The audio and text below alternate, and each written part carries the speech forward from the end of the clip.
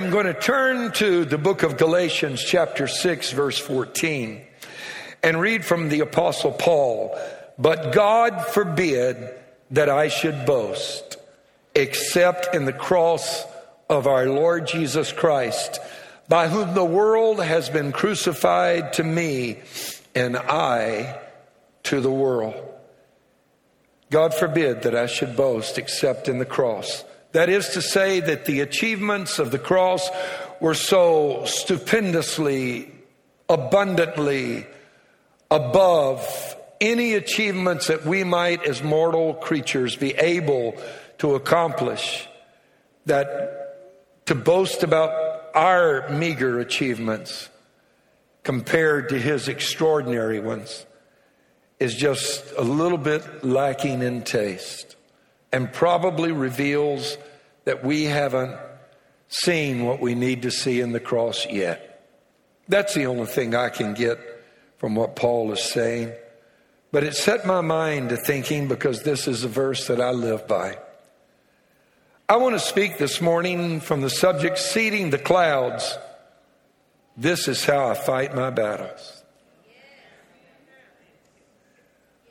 I've been in a series on seating the clouds. It is based upon the extraordinary technology that was developed in the 40s, late 40s, where because of drought and sometimes other circumstances, when rain is needed and doesn't fall, they have learned that they can go up and they can do this in planes. They attach flares to the wings, or they can cause the plane to seed dry ice through the clouds, or they can even shoot flares up into the clouds, or they can even release salt as airplanes fly through the clouds.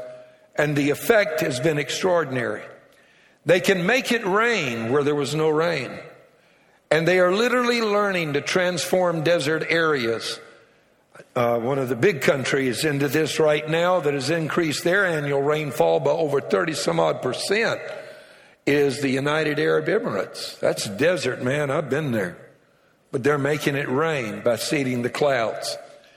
They've learned to make it snow during the snow ski season. Whenever people go to the slopes to ski, if there's no snow, they can send up planes and seed the clouds and cause snow to fall on the slopes so that the skiing season is not ruined for all of these lodges that depend upon that very brief season to make their money. A more important application than maybe just our recreation has been, last week, Lake Charles, or this week, Lake Charles had 15 inches of rain and it was flooded again. Can you believe it? I mean, after 2 hurricanes back to back, and they haven't even recovered from the damage and devastation done yet. Now all of this rain and flooding. They are learning that they might be able to seed the clouds of a hurricane while they're still out at the Atlantic or the Gulf and even the Pacific, or in some cases typhoons in the east. They're learning that they can seed the clouds and make them dump their rain before they hit land, and therefore lessen the severity of the damage caused by these terrible storms. Well, there's a spiritual principle in this, because often you understand the spiritual by looking at the natural. There are numerous places in Scripture where you will find that you can make it rain. You can make it rain spiritually. Amen. In fact, I can show you a number of places in Scripture where though God promised it, people still had to pray it into existence because of this whole thing of partnership with God. We are His body in the earth, His earthly representatives on a kingdom mandate and mission for Him. And oftentimes He speaks it, but then waits for us to pray it. and then brings it to pass. One of the most notable of those examples is Elijah, that God specifically told, I'm going to shut up heaven for 3.5 years by your word, and then open it again by your word. And at the end of 3.5 years, Elijah summons the prophets of Baal. You know the story. Calls down fire from heaven on Mount Carmel and proves indisputably who God is, and then begins to pray. Puts his head between his knees, and he prays once, twice, 3 times, 4, each time sending a servant to the top of the hill, until finally on the 7th occasion, though God promised it, he still prayed it and prayed 7 times. And the servant came back and said, well, this time I saw a cloud about the size of a man's hand. And Elijah got up, dusted off his knees, and said, that's good. Go tell King Ahab he better get in his chariot and hurry, because rain's coming. He seeded the clouds of promise and expectation with prayer and faith. And we've been talking about that. And one of the things that we have been getting into is that to be able to truly do this, you have to have faith in the process and faith in God. And to do that, to have faith in God, you must know the nature of God. And I dealt with some of that last week, that people that believe that God is only sovereign and will never act without influence from any of us, no matter what you pray, fast, believe for. If he hasn't already decided it, then you'll never influence God. And the way I understand Scripture is like this: you have not because you ask not. And sometimes we don't get it because we don't ask. We are in his sovereignty allowed to participate with him and manifesting the promises that he has spoken over us. And so I wanted to talk to you last Sunday about the nature of God, because until you understand his divine nature, then you don't know really what to believe for and how to pray and how to approach God. And one of the things we talked about last Sunday was the Hebrew letter Shin. And because it's found in the Hebrew alphabet, and there it is. That's a picture of the letter Shin. And last week I shared how that from Genesis to Revelation, our God is a God of blessing. And that symbol represents that, because the Orthodox Jewish priests were ordered by God in the book of Numbers, the 6th chapter, commanded by the Lord, every time you dismiss the people of God from having assembled, you do this right here. And you hold your hands out in the form of the letter Shin. That's what that represents. And I showed you pictures of the Jewish priests doing that. And what you're doing, he said, is you are pronouncing blessing. And you say, the Lord bless you and keep you. And the Lord make his face shine upon you and be gracious to you. And the Lord lift up the light of his countenance upon you and give you peace. And they said those words, and God told them that when you do this, you're putting my name on the people of God. Putting my name on the people of God. And so Jewish people believe so strongly in this. They believe that the glory of God literally shines through the hands of the priest when they do this. And so Orthodox Jews will turn their back when the priest does this. Not out of disrespect, but it's lest they see the glory of God, because no human can see his glory. No one's worthy of that. Or they cover themselves with their prayer shawl, their talit, and they close their eyes and look at the ground, lest they see the glory of God when the priest pronounces that blessing. You see, they believe that the Shin literally creates a portal from heaven to earth through which the glory of God shines through the fingers of the priest. I showed you how that we have all been made familiar with that with Leonard Nimoy from Star Trek, raised Jewish.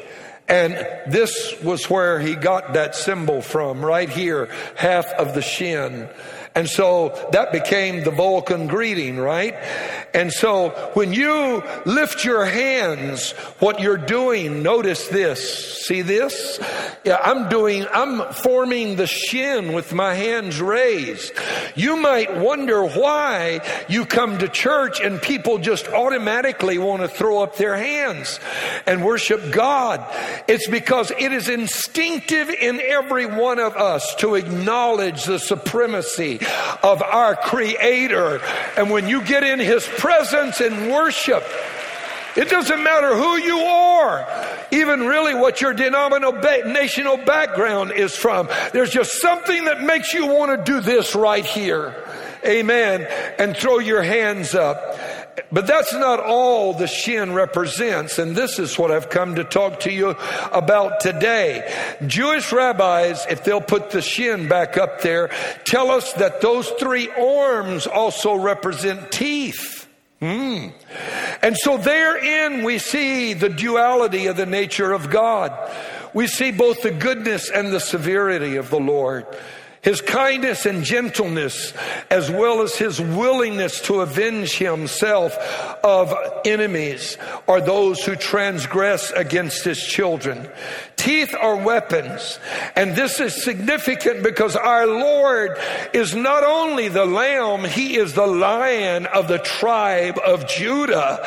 Hello. And He will fight your battles for you and defeat your enemies for you if you will learn to worship Him through the middle of your circumstance.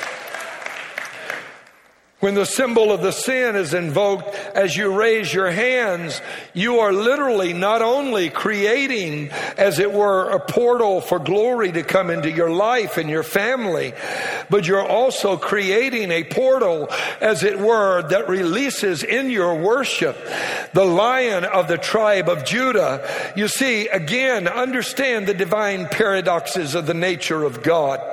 John is on the Isle of Patmos, the only remaining apostle, and he sees in a vision the heavens open on the Lord's day, and he's in the Spirit, and he sees an angel with a scroll that is sealed with 7 seals, and the angel says, who is worthy to open the 7 seals, or open the scroll and loose the 7 seals thereof?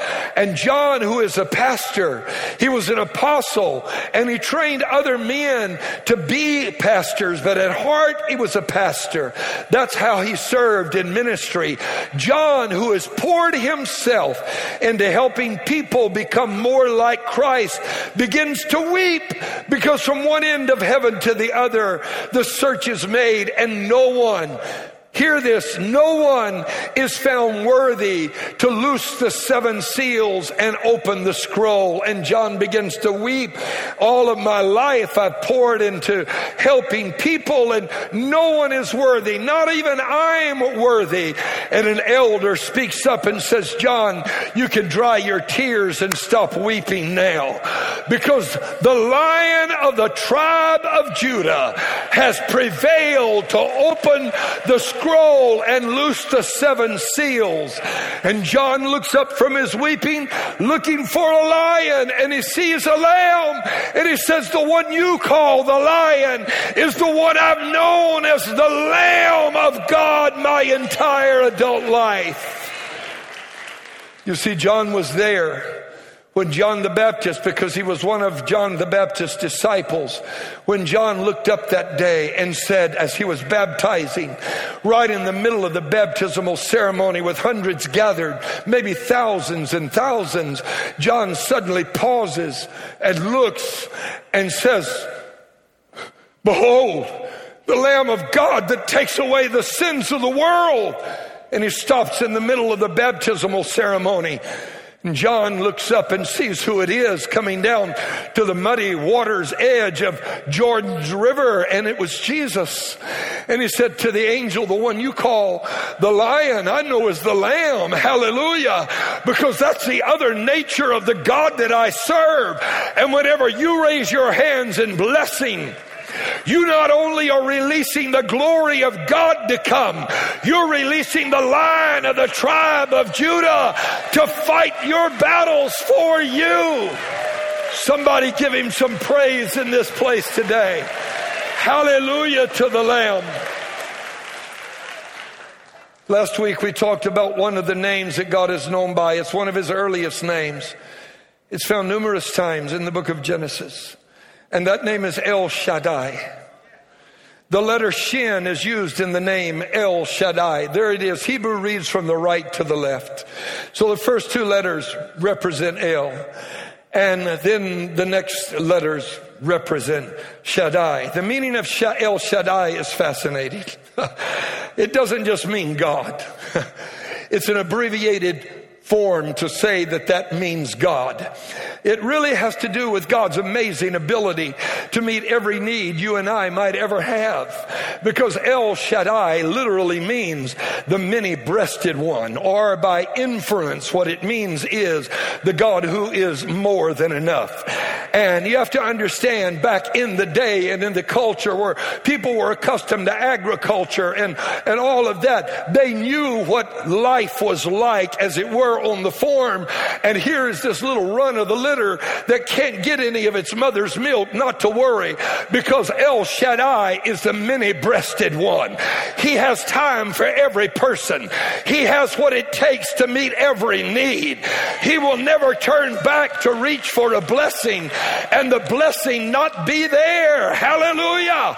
He is never exhausted in his supply. Never runs out, never diminished. He never says, hold on guys, I think we're running a little short here. Let's wait till we get some more supplies in. And when I read this, that he is El Shaddai, what it literally means is this, that he is the God that is more than enough. It's also abbreviated when you say he is the God who is enough. What it literally by inference means is he's the God who never runs out. He's got more than you will ever possibly need. He's got more blessings than you need, more healing than you need. Hello, more deliverance than you need.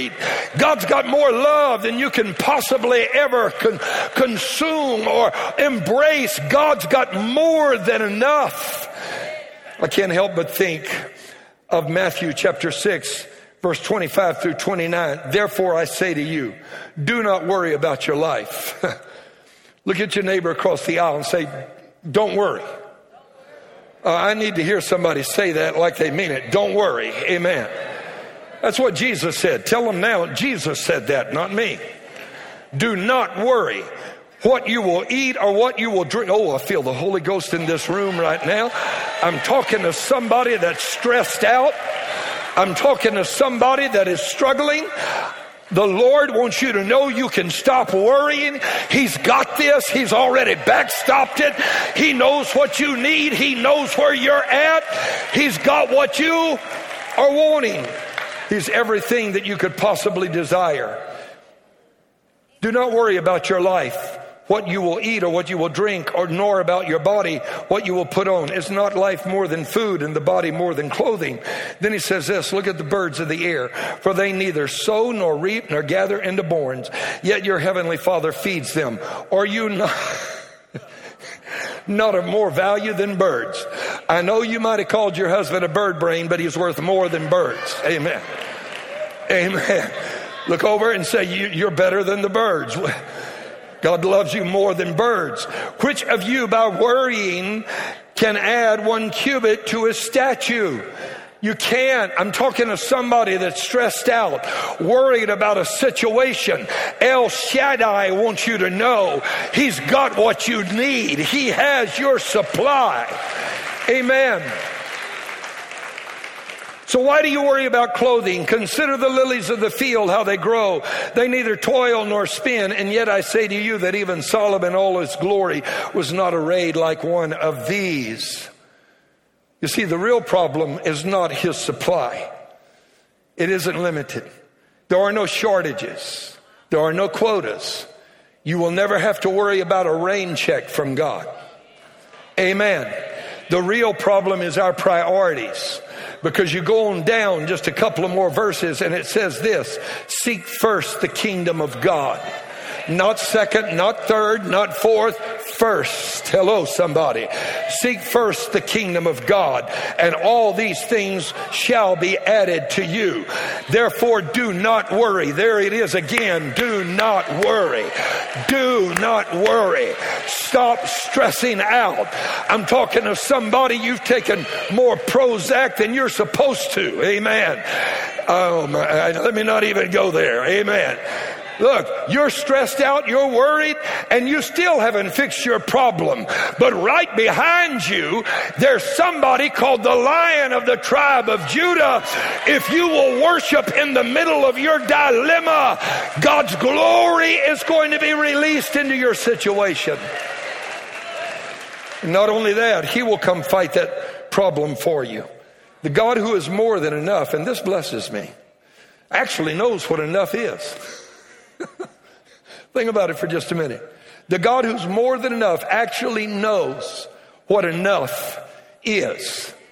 Amen. That is, he knows whenever you have reached the limit, either stressed out, he will never put any more on you than you can handle. That's the promise of the Word of God. Somebody that's going through it right now, did you hear what I just said? He will never put more on you than you can handle. But that's not all that means. It also tells you a little bit about his nature when I say that he actually knows what enough is. I want you to think for a moment about Jesus, because we have embodied in the Christ, we have the eternal Spirit of God. Now watch this, because I want you to realize, and we oftentimes get so focused that we don't stop to make these distinctions, but Jesus is as much God as he is man. Fully God, fully human. That's what we're told in the creed. He is fully God. He is fully human. Amen. And so when Jesus, if you look at him and you examine his life, you will see that when he breaks the fishes and loaves, he's demonstrating the principle that I'm talking about. Because within him was the Spirit of the God that measured the waters of the ocean, and knew to the last drop how much it would take to fill up the Pacific. You got me? You hearing what I'm saying? But he's breaking the fishes and loaves on two occasions. Once he feeds 5,000 men, plus all of the women and children, probably upwards of 20,000 people. The other occasion, 4,000 men, plus the women and the children. Now, as he is breaking it, don't you think he knew exactly how much the crowd could eat? Even Uncle Fred, who can really pack away the tacos. Jesus knew to the last bite how much that crowd would need. And does he stop when it reaches that point? No. In my mind, I can almost see him chuckle. Watch how I blow their minds. And he keeps on breaking until they take up 12 baskets full. The God that I'm referring to today is never just enough. He's always more than just enough. Hallelujah. So how do you fight your battles when you are in want? Because here's the issue. Most of us, the enemy attacks us intentionally because he wants us to put our hands down, stop worshiping, get stressed out. He doesn't understand it when people worship in the face of adversity. He was standing there that day when Jehoshaphat and the children of Judah went out to face that huge army, and they go out worshiping, and the devil's like, huh? He can't get it. Amen. What his intentions are every time you go through a trial is to knock the praise right out of you. And your instinctive response is to put your hands down, drop your head, mope around, look like you're sad, lost your best friend, your lip is dragging on your shoe top. You know what I'm talking about. You know what you need to learn to do. This is how you fight your battle when you're in need. Throw your hands up, praise him anyway, give God the glory anyhow. He's still God. He's still in charge. Somebody give God some praise right now. I got to hurry. There are other places where the letter Shin is used. The letter Shin is not only found in the word El Shaddai, it is also found in the word Shalom. There it is. You see the letter Shin. Shalom means peace. We've all heard that as a greeting that is common among Jewish people. They don't say hello, how are you doing today? They say shalom. And they don't say goodbye because it is the customary farewell to say shalom. Shalom not only means peace, it also means wellness. It means wholeness. It means completeness, soundness, tranquility. It means safety, contentment. It means prosperity. The word shalom is used over 200 times in the Bible. And here is one of them. And when they say shalom, by the way, what they're saying is be filled with peace. Be filled with wellness. Be filled with completeness. Be filled with wholeness. Be filled with soundness. Be filled with tranquility. Be filled with safety. Be filled with prosperity. In Isaiah 26 and verse number 3, the scripture says, you will keep him in perfect peace, whose mind is stayed on you because he trusts in you. I love that because that's only one of the over 200 places that the word shalom is found in scripture. But the word perfect peace actually comes from this. The word perfect means shalom too. So what it's really saying is you will keep him in shalom, shalom. Double peace. When you keep your mind stayed on Christ. That's why you can't afford to allow what you're walking through to get your eyes off of Jesus. Not even for a moment. Amen. In the Greek, the word for peace is eirene. And of course, the Greek is the New Testament. New Testament was written in Greek, but it borrows this concept from the Old Testament because it's the same Jewish people, only now they have been taught under the Greeks to speak Greek.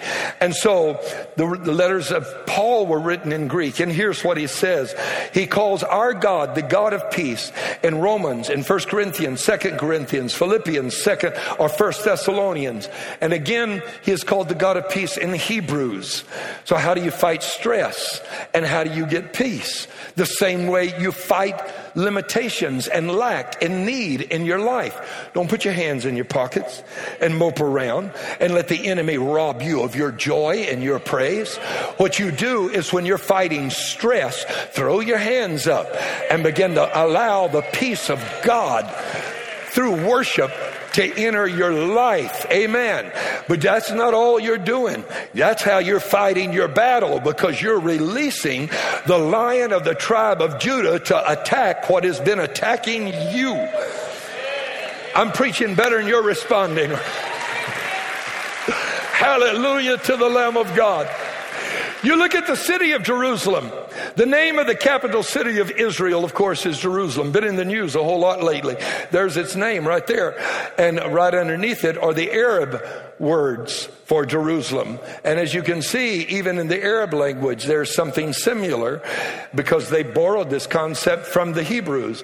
But look right in the middle of the word Jerusalem. You will see the shin, the letter shin.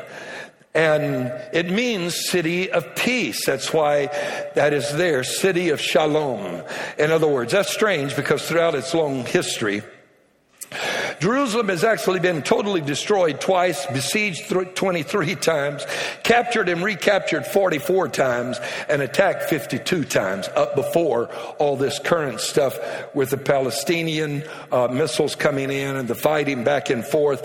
And it is a city, if there ever was one, without peace. It is a city without peace. But as I mentioned, right in the middle of its name is the word peace. Now you say, why is it called the city of peace and yet it doesn't have any? I'll tell you why. You leave God out of the process, you will always end up at the wrong place. Hello, somebody. The United Nations is not God. Hello. Amen. And there is a day coming when there will be peace in the Middle East because the Prince of Peace is going to come, place his feet on Mount Olives and declare a new time or era has begun. Hallelujah to the Lamb. But as you can see, since the word Jerusalem has shalom in it, it also has the letter shin in it, which is the name for God. There it is right there. That letter is the Hebrew letter that identifies El Shaddai. Now, there are 3 parallel valleys that come together in the city of Jerusalem. I do not know of any other major city or minor city for that matter, that is built, that has the same geographical, or I should say geological feature. There are 3 valleys that are there. To the right, I don't know if you can see that, but that right there let's see if I can move, and I'm going to get, there it is right there. Somewhere. I have to figure out which way to move. Well, camera, where are you over there? Amen. But right there, okay. That is the Kidron Valley. Now then, camera, follow me. That right there is another valley known by several names, including the Valley of Rephaim. And then right over here, you have yet another valley. And that valley is also significant and important. And those 3 valleys literally are, if you look and you superimpose over them with this red line, they form the letter Shin. And so you see the Kidron Valley, you see the Valley of Rephaim, and then you see the Hinnom Valley, or the Valley of Hinnom. So right there, stamped into the geology of the city itself, God has put his name. Now look, you might wonder why that's such a significant city. Deuteronomy 16:2, therefore you shall sacrifice, God said, the Passover to the Lord your God from the flock and the herd in the place where the Lord chooses to put his name. Now, we always thought that just meant whatever area God chooses, that's going to be sanctified by him. But look at 1 Kings 11:36, talking about the descendants of David. And to his son I will give 1 tribe, that my servant David may always have a lamp before me in Jerusalem, the city which I have chosen for myself to put my name there. I don't know of another city in the world that has that kind of geological formation in it. And it's like God said, that's my city. I just stamped Shin before anybody ever lived there. And you know what's really significant is that middle valley right there. The mountain in between is called Mount Moriah. Anybody remember that? You find it popping up in Genesis 22:14. As Abraham was sacrificing Isaac, he learned what are the covenant names of God. That covenant name for God is Jehovah Jireh. And we know that Jehovah Jireh means the Lord will provide. But just like the meaning of El Shaddai, when you say the God who is enough is an abbreviated form, because what it really means is the God who is more than enough. Well, El Shaddai is abbreviated, but so is Jehovah Jireh and its meaning. When you say the Lord will provide, what it really is saying there, and the meaning of the name actually is in Genesis 22:14. Abraham called the name of that place Jehovah Jireh, as it is said to this day, in the mount of the Lord, it being the Lord's provision, shall be seen. Amen. Now what does that mean? In the mount of the Lord's provision shall be seen. That was Mount Moriah. God told Abraham, go 3 days journey, offer your son, your only son, Isaac, as a sacrifice upon the mountain that I will show you of. And God selected Mount Moriah, that middle mountain in those 3 valleys. And God said, this is it right here. And Abraham climbs to the top of the mountain and gets up there and builds the altar, lifts his hand, and God causes the angel to grab his arm just before he kills his son. And he said, now I know that you love me, because you did not withhold your only son from me. Abraham was foreshadowing the day when 2,000 years later, our God would offer his only begotten son in that very same place, on that very same mountain. And Abraham announced it prophetically by saying, in the mount of the Lord's sacrifice his provision shall be seen. God's provision, which was the antidote for sin, was offered on Mount Moriah when Jesus carried his cross to the top of Golgotha and was sacrificed for our sins. Now, whenever the angel grabbed Abraham's arm, you see, here's what you need to know. Coming up the other side of the mountain, while Abraham is trudging up his side of the mountain, there's a ram. And God is getting ready to allow that to be the provision. And so Abraham and the boy, Isaac, are climbing up the mountain, and Abraham's heart is breaking as God's heart broke when his son was given on Mount Calvary. But you see, there was provision coming up the other side of the mountain. And I'm talking to some of you that are walking through some rough places in your life right now. Don't you stop, because if Abraham had aborted the trip, he never would have seen the ram that was provision at the top. Because it's while you're climbing that your appointment is being made with the provision that God's about to supply. Don't stop obeying. Don't stop worshiping. Don't stop believing. Don't stop being obedient. Hello, somebody. Tell somebody, my provision is on its way. And it was in the form of our provision for our sins, the sacrifice for our sins. Now, Abraham looked up and saw the ram with its horn caught in the bushes. And the Hebrew word for ram is extremely interesting. I went and looked it up in the Hebrew, in Strong's Concordance. And you know what it means? It means pillar of a door. The doorpost or the lintel of the door. That's the word that is used right there. In other words, God provided a door. The ram that was caught in the bushes became a door. A door to what, you might ask? The fulfillment of Abraham's destiny and the promises of God that God had spoken over him in Genesis chapter 12. I'm going to bless you, make you great, make your name become great, make you be a blessing. Hello, somebody. I'm talking to someone right now.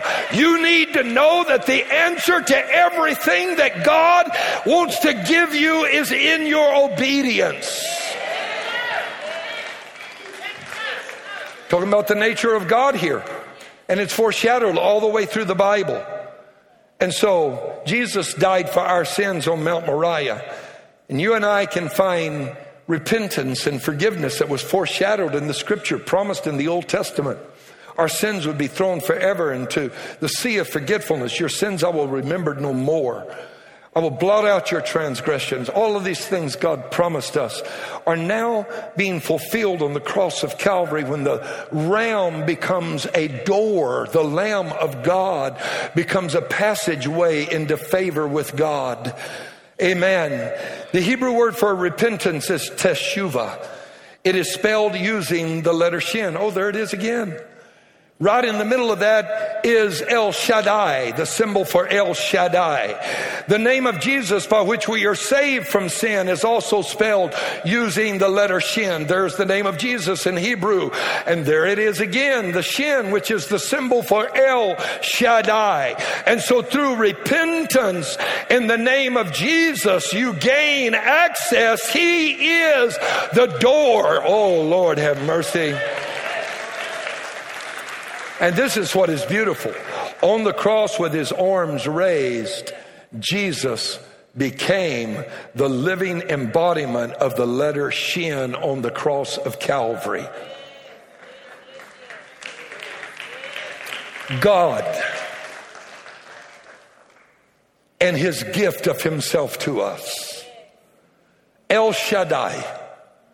The many-breasted one, the God who is more than enough, has now just supplied not only just enough blood to get you by, but more than enough. More than enough. I want you to stop thinking of God as limited. He is more than enough. Somebody in the building that is struggling right now, you need to know this. God's got an ocean of blood, an ocean of forgiveness. Somebody that's sinned until they don't think they can ever get away from the life they have lived. Its tentacles are wrapped around you. There's more than enough in the Father's embrace to forgive you of every sin you have ever done.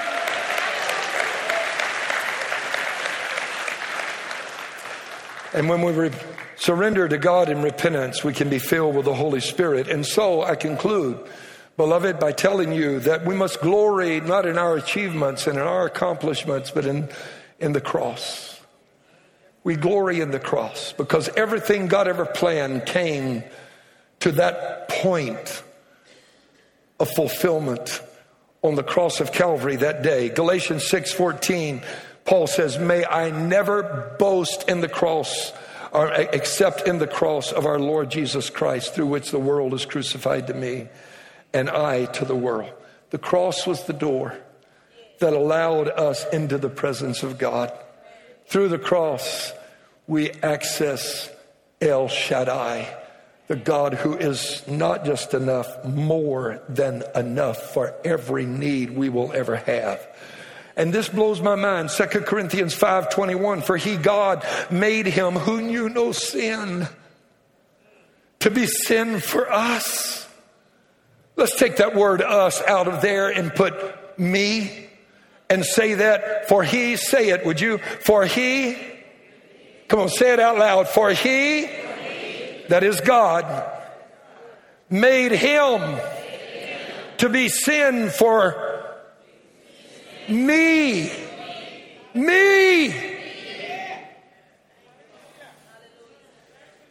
That we might become the righteousness of God in him.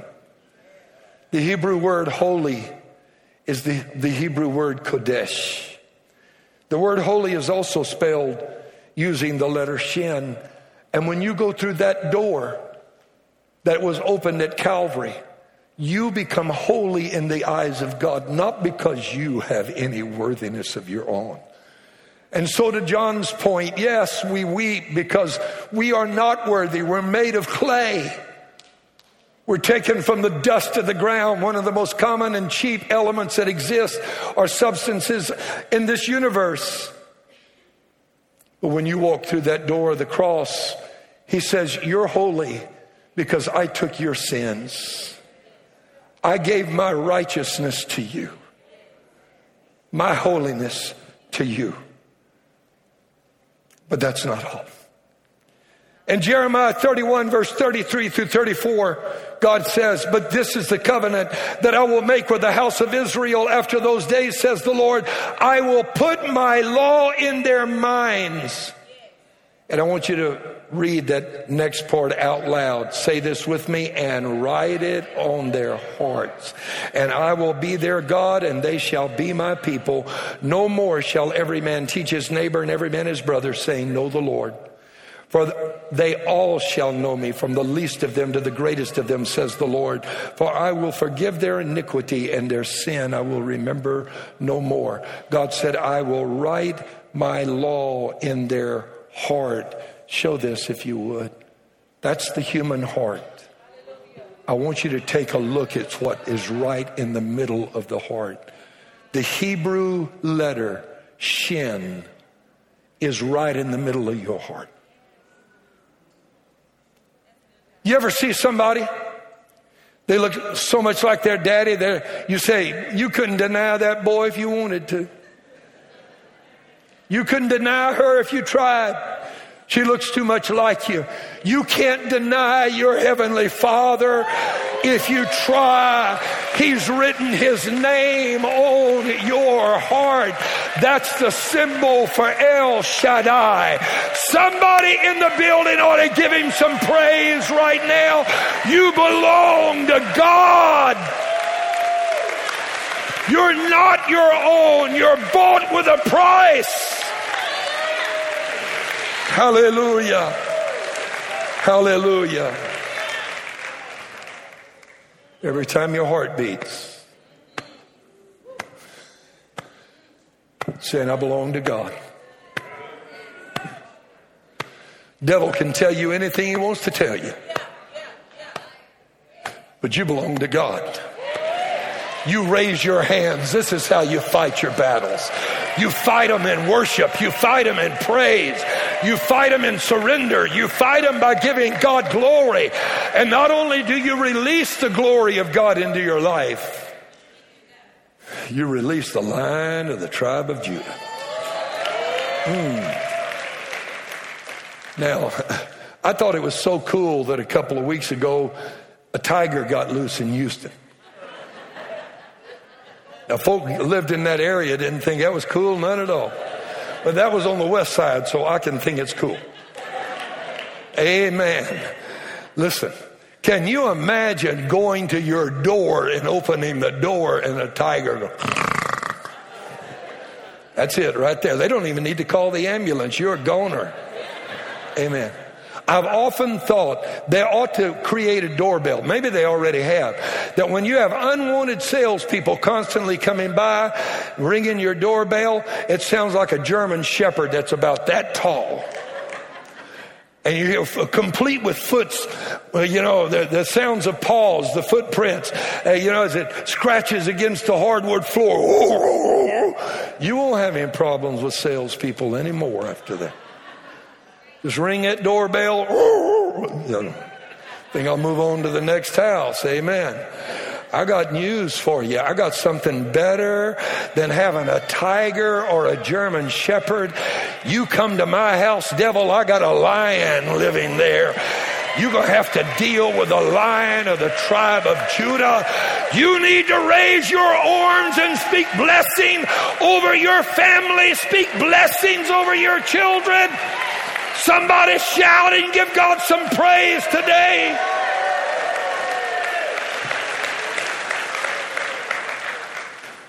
We become holy because of him. Put up the word for Holy Spirit if you would. Ruach HaKodesh, Holy Spirit. See it? Starts reading from the right to the left. So that first part is spirit. And like many languages, they reverse the order of words and put the adjective after the noun. But you see what holy ends with? It ends with the very symbol that is the name of God. God will fill you with his Holy Spirit and make you holy. And so, final point. So what do? How do you fight your battles? You gonna get mad? You gonna give somebody a piece of your mind? You probably only just have enough to get by yourself, so don't be giving any away. You know what I mean? Don't mean that as offensive. I don't want to give away a piece of my mind. I need all I can get. You know what I mean? So what are you going to do? How are you going to fight your battle? Go into depression? Woo-hoo. Call a pity party? You notice nobody ever comes up who is invited. They don't want to come cry with you. Amen. Give an organ recital. There are some folk I have learned in life to never ask how they're doing. That's a secret you learn as a pastor. Some folk you say, how are you? How you doing? Good. I'm blessed. Other folk, how you doing? Well, I've got this lumbago and I got this, and they go into an organ recital right there. And 30 minutes later, the recital finally ends and you're pulling your fingers out of their hand because they won't let you go. You know what I'm telling you? Y'all don't know what I'm talking about. You're not old enough yet to have got there. Just hang around. You'll get there. Amen. So with people that I know are like that, I walk up and I say, praise God. Isn't God good? Amen. Hallelujah. Amen. How do you fight your battle?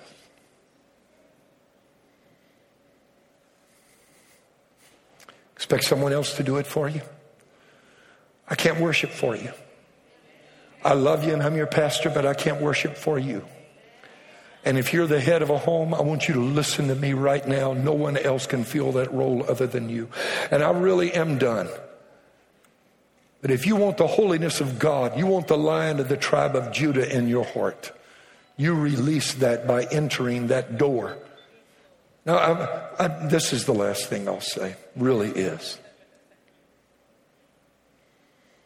Look at the shape of your hand. God has even put in your hand. Can you see the hand up there? Your hand carries the name of God in it. So when you raise your hand, you're telling the devil, back off, lions in the neighborhood. Amen. You better find somebody else's door to knock on, to bother. Lions in the neighborhood. Amen. His very name is recorded in your body, both in your heart and in your hands. He's written his name. Stand with me. So this is how I fight my battles.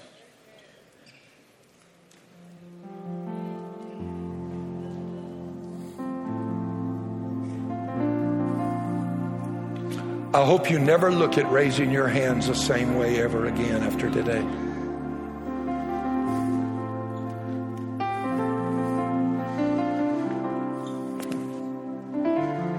Anybody in this building need the Lion of the tribe of Judah to show up?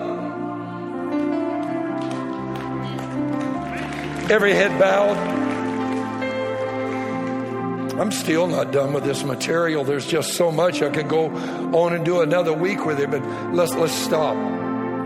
With every head bowed, could I see the hands of those who need God in their life? You'd raise your hand and say, Pastor, I need a breakthrough in my life. I need God. I need to give my heart to the Lord. God bless you and you. God bless you. God bless you. Keep raising them. God bless you. I need God to show up. I need God in my life. God bless you, ma'am. God bless you, sir. God bless you. God bless you. God bless you. God bless you. Keep raising them. God bless you. Father, I pray right now that you would forgive us of our sins. May we walk through that door of forgiveness that was purchased for us by the blood of Jesus. And may we come out the other side of that door of the new birth experience as children of God, born again. Write our names in the book of life. Forgive us where we failed you. Cover us with your blood. Cast our sins into the sea of forgetfulness. And we trust you, and we believe in the efficaciousness of the blood of Jesus for our salvation. And we receive you as our Lord and Savior, Jesus Christ. And thank you for hearing our cry. Let's welcome every person that prayed their prayer into the body of Christ. Would you do that? Everyone that's taken their first steps.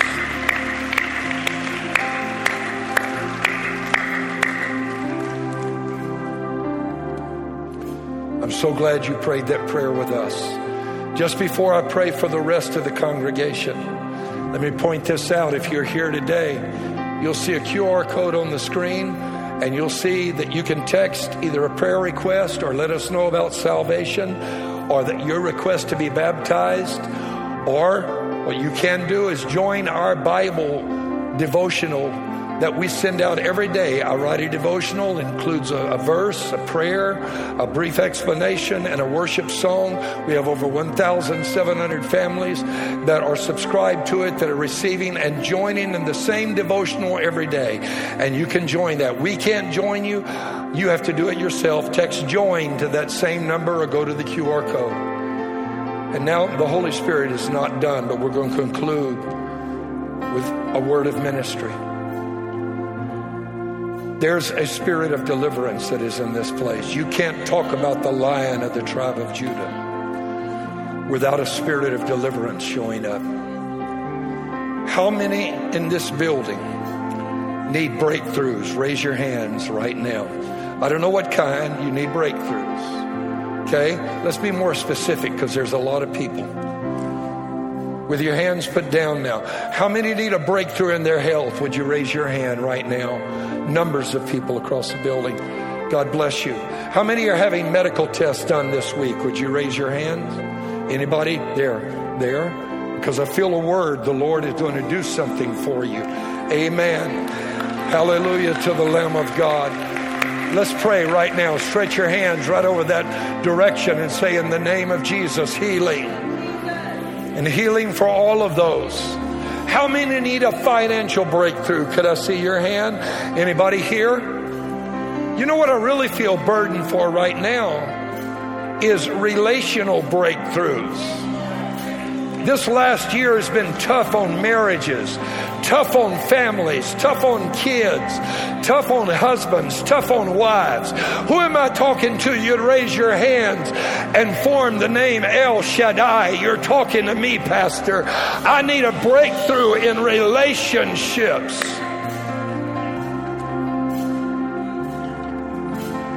We're going to pray. Lord, I'm asking you to meet every need that is here. I'm asking you to intervene. I'm asking you to touch hearts. I'm asking you to heal.